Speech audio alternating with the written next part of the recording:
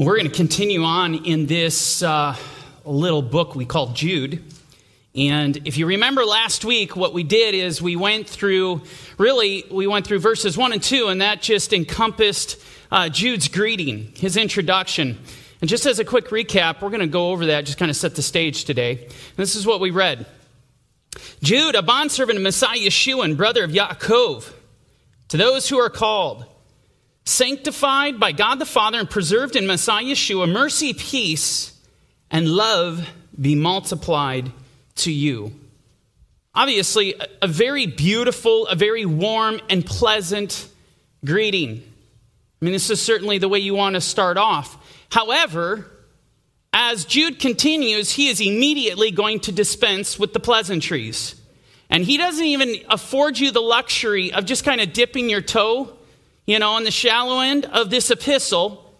What he's going to do is he's going to throw you into the deep end right off the bat. He's going to come out guns blazing. And what you're going to see is there is something on his heart. There is something weighing on him, and he can't stop. He has to get it to the table. And so it's this, as we go to verse 3. This is what we read. Beloved, while I was very diligent to write to you concerning our common salvation.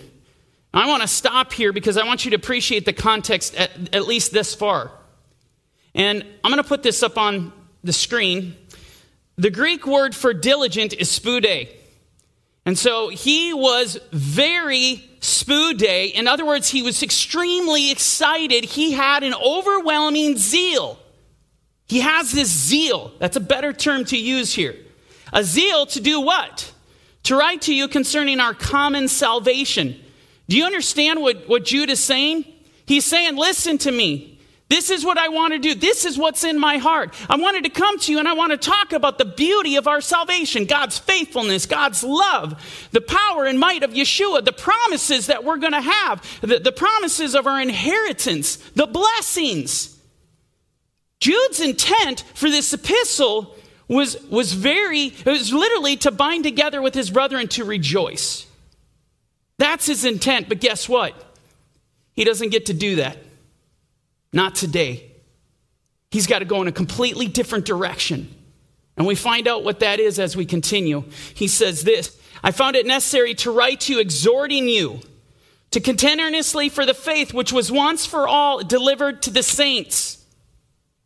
You understand? Okay, so here's the full context right now. He originally wanted to come to the table. He wanted to write to them of all the beautiful things that we read, the joy of the Lord. I wanted to rejoice with my brethren and the reality of our salvation and the blessings and the promises. This is what I need to do. But now I can't do that. I need to come to you. And what I need to do is I need to tell you to contend earnestly for the faith. And you look at this in the Greek for contend earnestly. This is a reference to a struggle in the context of warfare. What is Jude asking them to do? He's commissioning these saints. It's time to mount up, suit up, prepare for war. It's time to fight. It's time to fight for the faith. Why do they need to fight for the faith? They're under attack. The faith is under attack. This is a call to war. And I'm just going to say this. When I read this, it almost makes you weep. And you long, how you long for pastors and preachers and shepherds and the professors over these seminaries, that they would take a page out of Jude's book. They would take a lesson, that they would listen to his wisdom and what he's doing. Yeah, it was in his heart to talk about the beauties of their salvation, but he can't because we're under attack. And therefore, I'm going to call the troops to war. I wonder what that would look like if the pastors took to the pulpits tomorrow across this country and did this. I yearn for this. This is what has to happen here. Right now in this country with what we see unfolding. I want to take you to the Apocrypha really quick. And I want to mirror what Jude is saying here. I want to bring it more to life so that you understand exactly what he is commissioning. And I'm going to take you to the book of Sirach. Just as a side note, one of my favorite books in the Apocrypha is Sirach. And many of you have been with me, you already know that.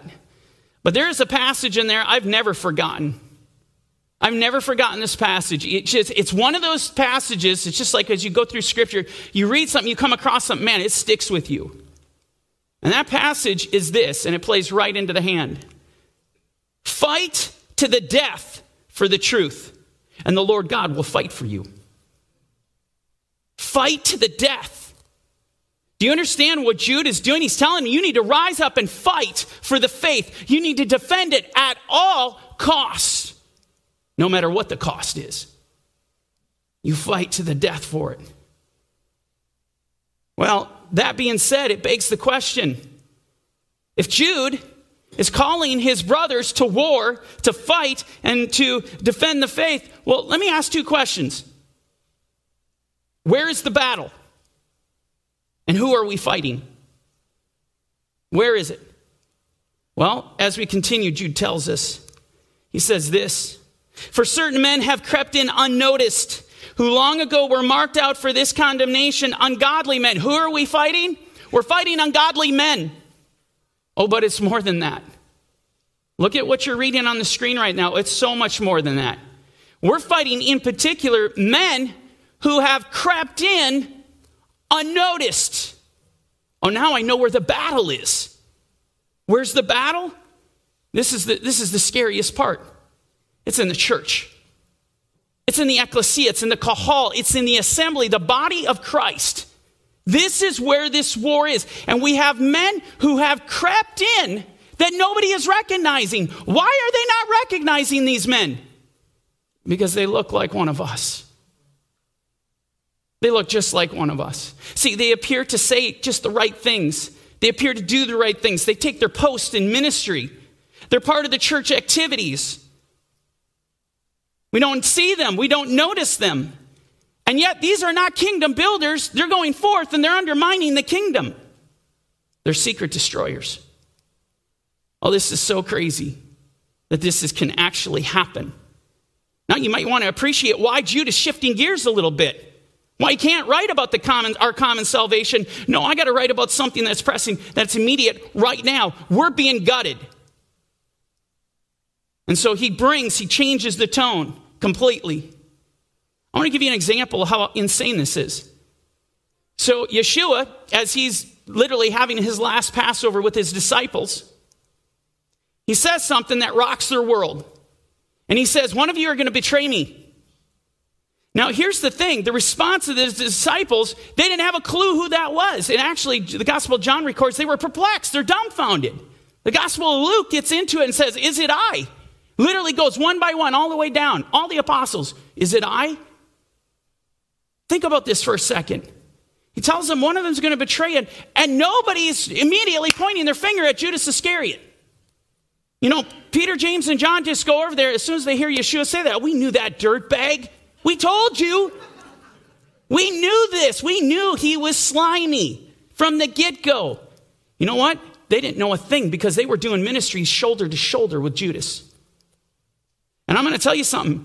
Judas Iscariot's betrayal did not start at the recordation of what we would call the ultimate betrayal as he betrays Yeshua into the hands of the Romans and the chief priests. No. It started long before that. You can go and read the Gospels and you'll come across a story, an interesting story where the woman comes out and she anoints Yeshua. This is and it was such costly, fragrant oil. And what it records, and specifically the Gospel of John records, Judas Iscariot was livid. And Judas comes out and he seems to fight for Scripture. He comes out and says, this should have been sold and given to the poor. And I'm going to tell you right now, this whole book, front to end, is concerned about the poor. It is our mission. It's one of the things that we need to do. Judas comes out fighting for that. See, it appears what he's saying is right. See, Satan comes as a minister of light. His ministers comes as ministers of righteousness. They come speaking a good game. The thing about it is what this woman did was righteous and holy. And it was so righteous and holy, Yeshua says that what she has done for me, everywhere the gospel is preached, this story will be told as a testimony to her. You see how scary this is? They had no clue. I mean, we're talking about the eminent 12. I mean, this is the apostolic court, and they didn't know. And Jude now is ringing the alarm. He is ringing the alarm. We got a situation on our hands. What is it that these men are doing? I mean, he talks about these men crept in unnoticed, and I can tell you, yeah, they look just like one of us. They say the right things. They seem to say the right things and all of this stuff. What is it that they're doing? And here's the beauty of it. Jude, with a laser, pinpoints exactly what is happening. And this is what he says. Who turned the grace of God, our God, into lewdness. You understand?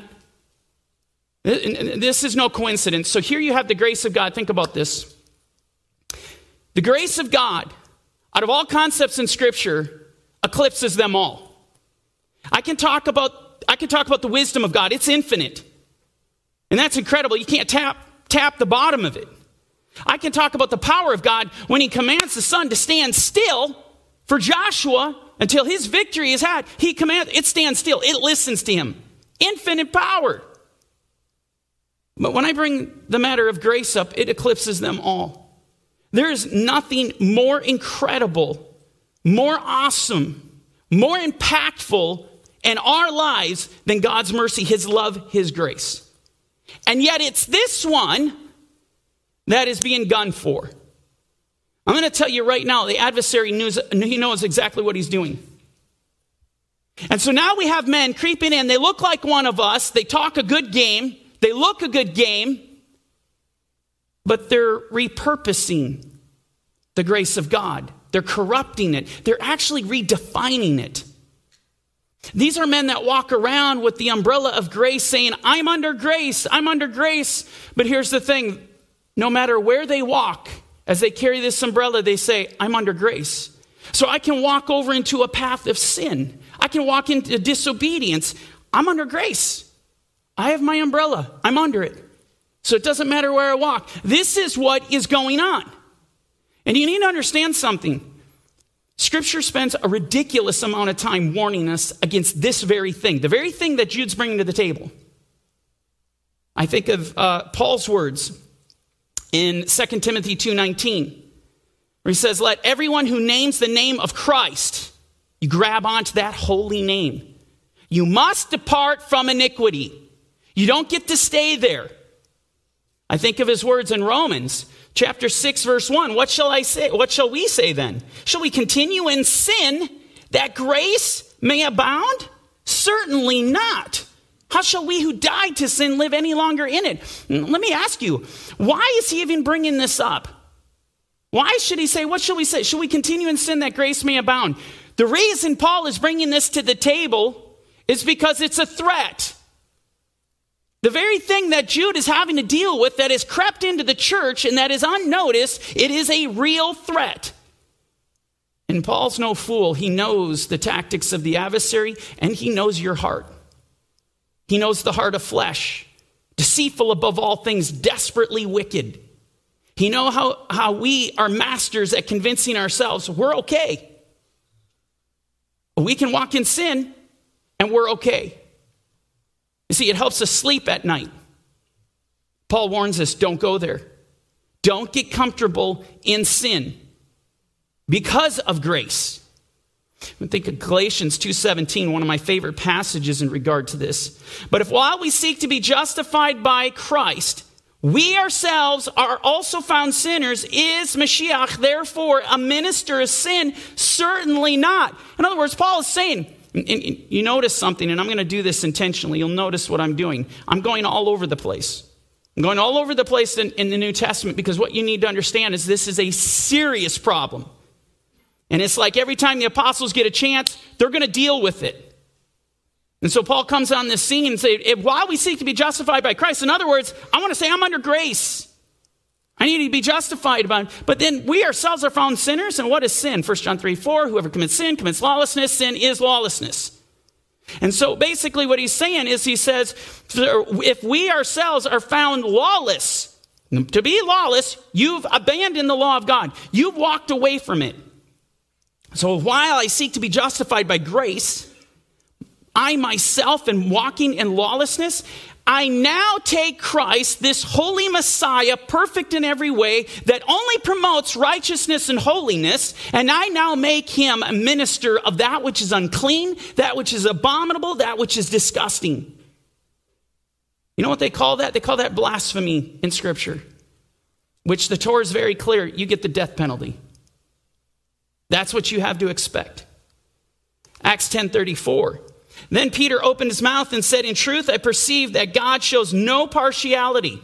The reason he's saying this is because you got Gentiles coming into the faith now. But in every nation, whoever fears him, and guess what? Works righteousness. Those are the ones that are accepted by him. Doesn't say works lawlessness. Doesn't say you carry around your umbrella of grace into the land of iniquity. You have to bear righteous behavior. You have to commit. You have to walk in God's commandments. And this is just, it's over and over. And you feel like a broken record after a time. You feel like you keep saying this and keep saying this. There's a reason. The Bible's filled with it. It keeps warning us. The Lord doesn't allow us to take 3 steps without going, whoop, commandments of God. Commandments of God. Obedience. Be mindful. We need that. Give us 5 minutes. And our flesh wants to take us out. 5 minutes. It's just unbelievable. Peter gives this warning, and this plays right into Jude. He says, for this is the will of God, that by doing good he may put to silence the ignorance of foolish men. As free. I'm under grace. We're free. We've been set free. Yet not using liberty as a cloak for vice, which is wickedness, kakia in the Greek, but as bondservants of God. And so as you look at Jude, and he says they're turning the grace of God into lewdness, this is exactly what Peter is warning about. They're taking liberty, they're taking grace, and they're using it as a cloak. They're cloaking their wickedness. In other words, guess what they're doing? You're sanctifying sin. You are fortifying sin by sanctifying rebellion. But here's the deal. Man, you want to make friends with the world, the best way to do that is just to tell them what they want to hear. You want to make disciples of Yeshua? Tell them the truth. That's the reality. Now, I'm going to take this into modern day. One of the things I said last week was this epistle could have been written yesterday, for all I know. It is more relevant today than it was in Jude's day. I'm going to show you how true that statement is. Recent headline, breaking news, Bethel Church goes gay.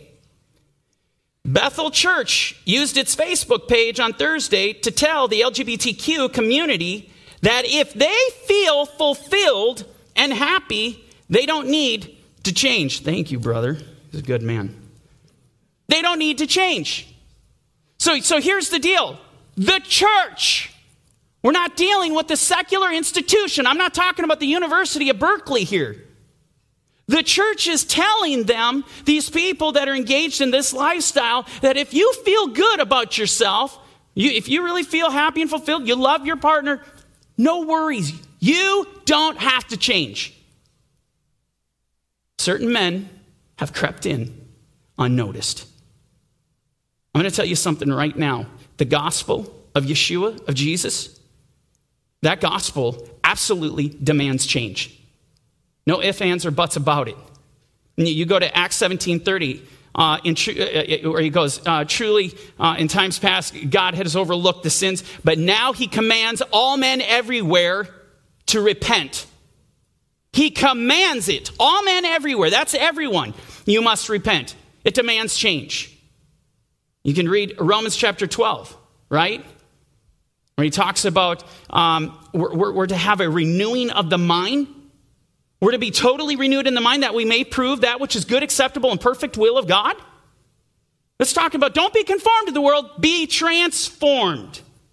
There's a change. It's a radical change. Well, why does Paul talk about to the Corinthians, what is he talking about?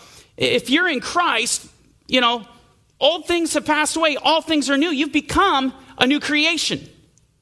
Why would he talk about that? Why does Yeshua say, unless you deny yourself, pick up your cross and follow me, you'll never see the kingdom of God. You have to lose your life for my sake.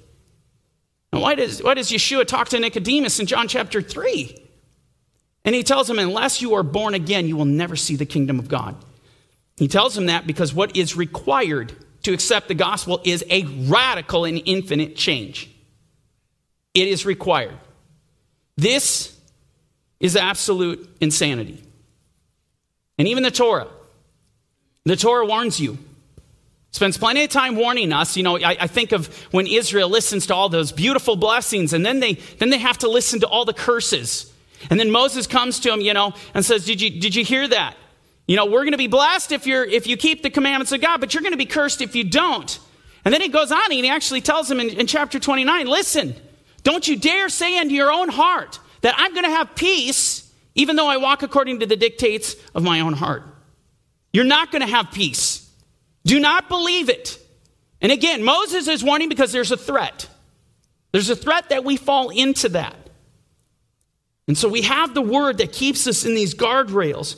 But now we have certain men that have crept in and ripped off the guardrails and say, do whatever feels good. And we're with you. Well, that's not all. We'll continue in this. God loves all people, LGBTQ plus and straight. I want to show you how insanely and vilely deceptive this is. You want to talk about a level of deception? When I tell you this is the scariest war imaginable, you're looking at it. Because what I'm going to tell you, if taking this statement, that's why I didn't put the rest up here. I just want you to see this. This statement is biblically true in and of itself, not in this context, but in and of itself, make no mistake. Yeshua came to save sinners. While we were still yet sinners, Christ died for us. That is a biblical fact. That's beautiful. So I can look at this. God loves the world. That's why he gave Yeshua. Because he for so loved the world.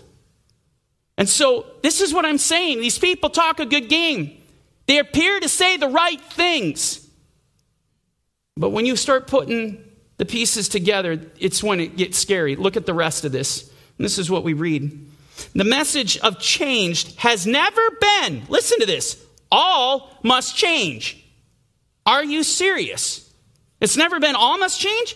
We share these stories specifically for Christians who are unfulfilled in identifying as LGBTQ. For those of you who feel fulfilled and happy as you are, we love you. We love you. And so what they're doing is they're affirming them in their sin. They're not affirming truly the love of Yeshua for them. There's a difference. They are affirming their sin. We are called to love them. We are called to bring the gospel to them. We're called to be patient with them. We're called to embrace that for the gospel's sake. But now they're affirming the sin and they're removing all conviction. They're sending them to hell while they tell them they love them. Oh, wait a second. That sounds familiar to me because Judas betrayed Yeshua with a kiss. They're literally, Proverbs 27, verse 6. It talks about faithful are the wounds of a friend, but the kisses of the enemy are deceitful. There's no friendship here. There's no concern. There's no love here. They're literally sending them to their death. This is absolutely off. And by the way, just as a reminder, this is in the church. These are card-carrying, professing Jesus people. Moving on. Southern Baptist Convention chooses gay-affirming pastor as 2020 conference president. Do you understand the magnitude of what is happening in the church right now? If Jude were alive today, he wouldn't believe it. He would not believe what we are seeing in the church. People going out, I'm a Christian, I love Jesus. Look at this headline. National Cathedral criticized for inviting Max Lucado to preach despite pastors' anti-LGBTQ views. Now listen to this. Washington National Cathedral faces a growing backlash from, it doesn't say the Southern Poverty Law Center. That's not what it says. It says from some Episcopalians, Christians, for inviting popular author and evangelical megachurch pastor Max Lucado as guest preacher February 7th, despite Lucado's past statements against homosexuality and same-sex marriage. In other words, Mr. Lucado has taken a biblical approach to marriage. He's taken a biblical approach to sexuality. And it's not state universities are coming out and protesting against this. It's people in the church. How do you process that? You process it the way Jude has instructed. Certain men have crept in, unnoticed. We continue. Let's go into Catholicism. We're in Protestantism. Let's move to Catholicism.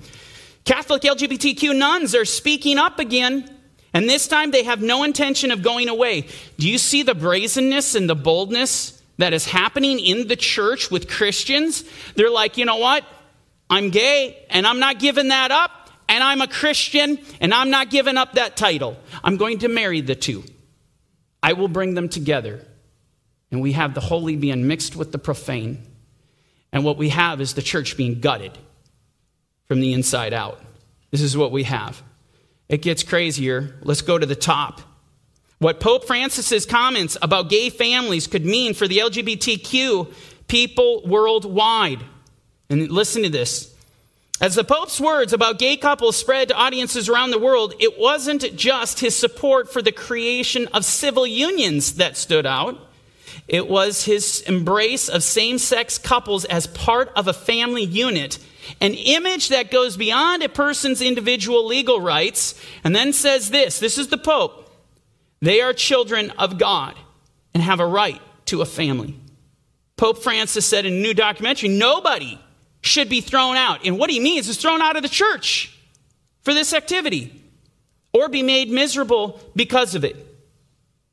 Nobody's to be thrown out of the church. Again, you go to Scripture and it's the exact opposite. And let me draw a distinction here very quickly. This is not talking about being able to go out and minister to people who are struggling with same-sex attraction and saying, well, you're not allowed in our building. No, that's not what this is saying. And that's not what I'm saying. We actually have to have doors open so that we can minister to these people, love on them, and give them truth.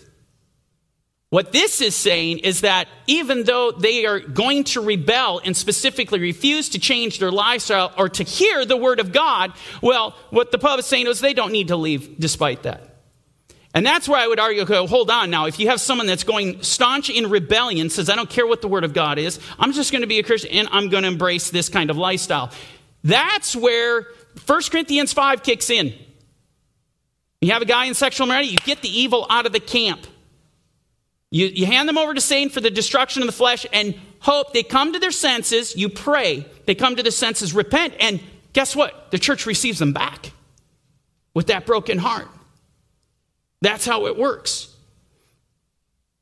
I highlighted this and what he said. See, it's when you get into terminology like this that I really get an appreciation, and not in a good way, but I get an appreciation for the kind of adversary we're up against and how deceptive.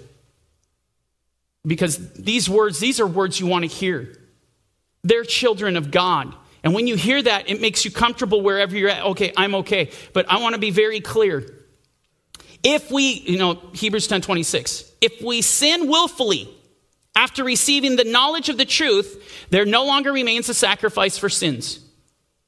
And then the writer goes down and he says, you know what you end up doing when you do that? You insult the Spirit of grace. And listen to me. If you are in a point in your life where you are insulting the Spirit of grace, you're defying God, you refuse to hear from him with no repentance in sight, make no mistake, you are not a child of God. And here's the thing. Go home and read John 8. And you have Jews. Now, this is what's mind-blowing.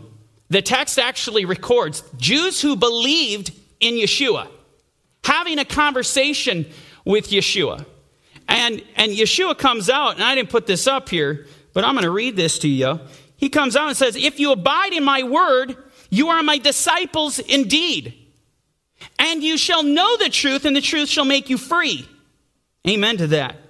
But they answered, We're Abraham's descendants. We've never been in bondage to anyone. How can you say you will be made free? And Yeshua answered them, said, most surely I say to you, whoever commits sin is a slave of sin.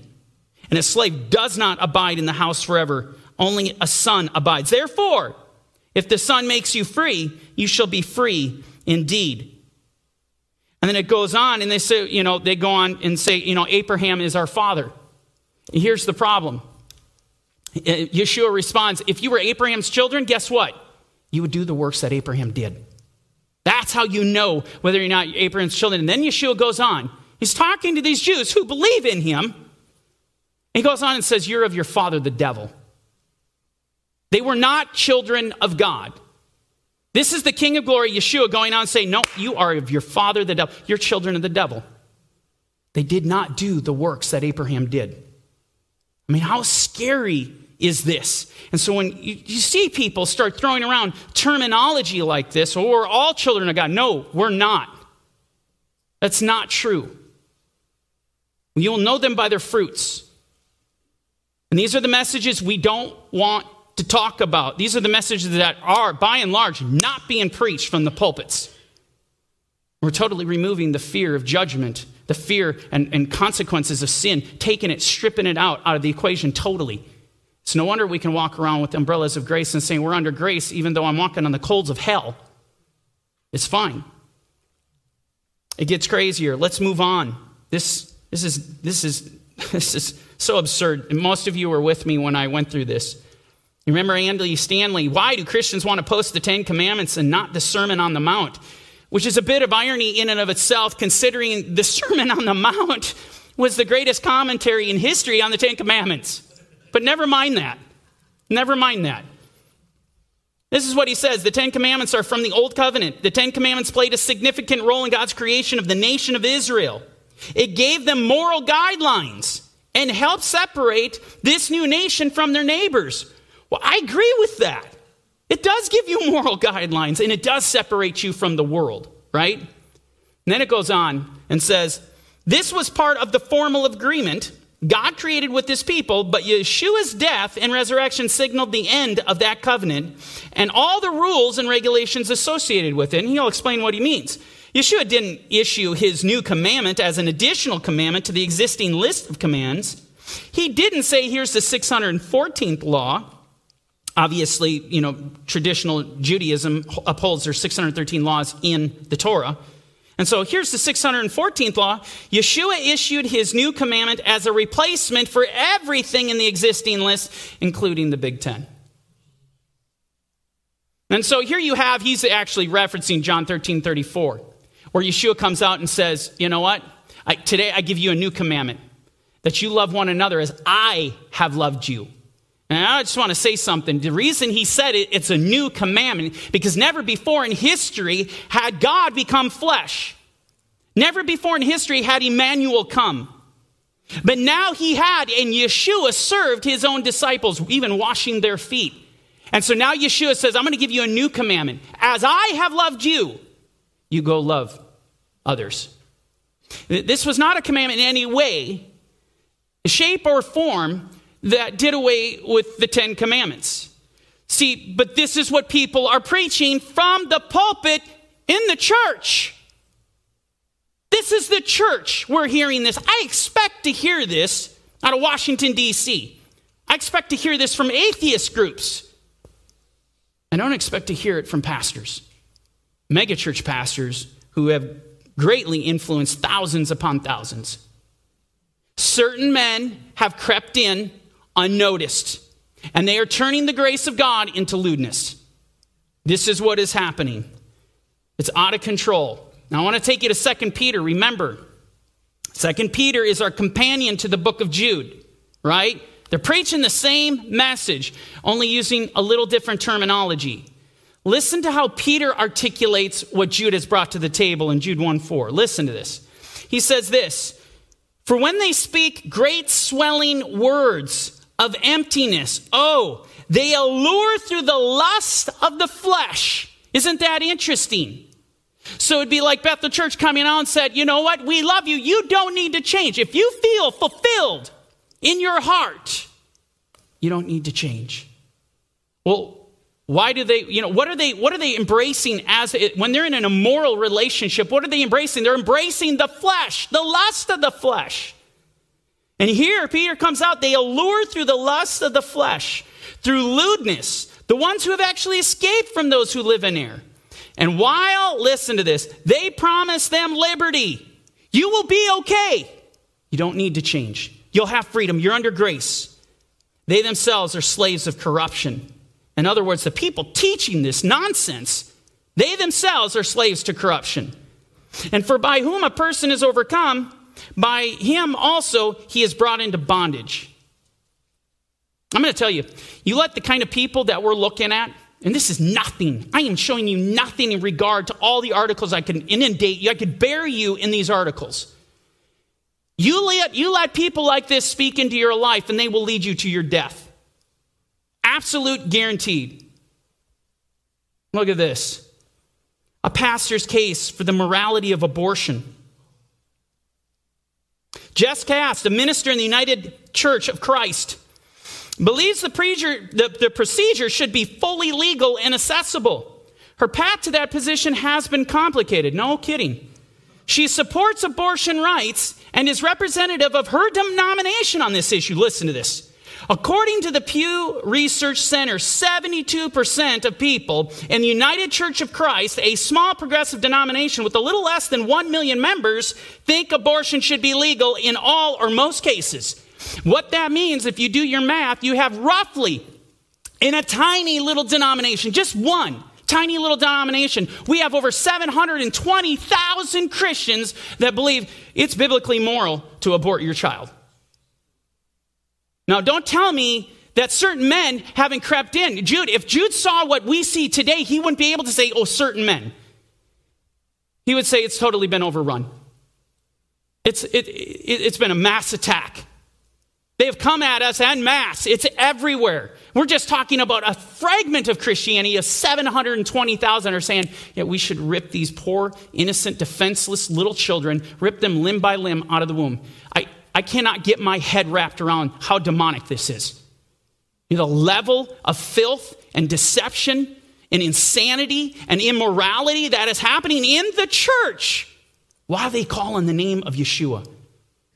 We should be ripping our clothes and throwing dust on our heads. This is absolutely insane. We look at this one, a Christian argument for abortion, a question and answer with Rebecca Todd Peters. Abortion is a moral issue. That was a good start, but that's where it ends. Just not in the way we've been taught, argues Rebecca Todd Peters, an ordained minister in the Presbyterian Church and professor of religious studies at Alone University. She is also the author of a new book, Trust Women. Last time I read my Bible, it says trust in the Lord.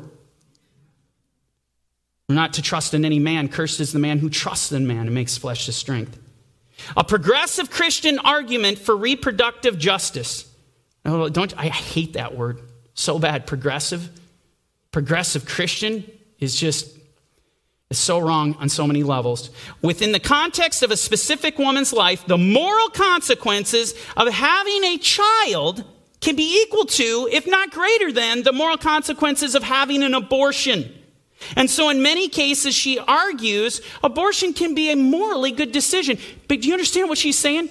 She's saying, listen, there could be greater moral implications by letting the child live, so we should kill it. It's actually more moral to take the child out. This is happening in the church. I'm not talking to a Berkeley graduate here. I'm talking about people in the church. This is absolute insanity. The church is bleeding out right now. We are on a gurney. And if you think for one moment we're going to avoid judgment, that's delusional. Because I'm not even sharing a fragment of what is going on in the church. People calling on the name of Yeshua. It is so blaspheme. His name is more blaspheme than any generation in past history. Nothing like this has ever been known. The kind of stuff that we see going on. It's totally insane. Here we go. Church sparks controversy after holding inclusive joint birthday celebration for Yeshua and Muhammad. And so you remember that a couple weeks ago, I talked about Emmanuel Cleaver, this representative right, from Missouri, who is saying a great little prayer. The only problem is he's saying it in the name of another god, in the name of Brahma. Okay, he is a minister. Do you understand? You know how many stories like there are like this? There are countless stories in the church. This is what's happening. Certain men have crept in unnoticed, but we see them. We see them. By their fruits, you will know them. And take it as Spurgeon. It is a crying sin with our churches that there are many in their midst who never ought to be there, who would be fit members of an alehouse or a favorite resort of the gay and frivolous, but who never ought to sip the sacramental wine or eat the holy bread, the emblems of the sufferings of our Lord. O Paul, how wouldest thou have said tonight, and how wouldest thou have wept while saying it? We have many in our midst who are the enemies of the cross of Christ because God, their God, is their belly, and their mind is on earthly things, and their life is not consistent with the great things of God. Oh, how accurate that is. But again, I tell you, if Spurgeon could see what we see today, he wouldn't even believe it. There's just no way. Ravenhill says this: all you have to do is get a closer walk with God, and you'll find your enemies are in your own church. And that's the truth. See, we're at an impasse right now where you're going to have to decide whether you're going to heed the call of what Jude has called for. Where it's time to fight to the death for the truth. Where it's time to contend for the faith. Where it's time to go defend the honor and the holiness and the sacredness of the name of Yeshua. And that we are to speak this truth, not out of anger. We can be angry at sin, but speak the truth in love. You know, I can't tell you, when we did the Freedom March, right? A couple years ago, we went to the Freedom March, and it's all these testimonies of all these people that came out of the LGBTQ movement. And I talked to so many, and their testimonies were just basically cookie cutter, the same. They're all experiencing. They were in a lot of sin. Some were into drugs. A lot of them, probably every single person I talked to, I believe, was into pornography. And they were having these same-sex relationships. And here's what's interesting. After talking to them, asking them, how did you come to find the Lord? And it's interesting. They all have their stories, but so many are like the following. It says, some Christian was taking the time to love on me and to speak with me and just show me love. But what was the hook? Once they created that relationship, then they told him, you know what? I say this out of love. If you continue down the path, you're going to go to hell. You go back and rewatch Luca's testimony. That is her testimony. Her testimony is that this pastor had the audacity to tell me I was going to go to hell if I continued down this path. And she was angry, but she went home, and guess what the Holy Spirit did? Worked her over. It struck fear in her heart. Could you imagine if at that point Luca was told, if you are fulfilled, Luca, or you're happy in your heart, you don't need to change? Where would she be today? See, this is the insanity, the demonic activity that is actually happening. And we got to call this stuff out. So we're going to close in prayer here.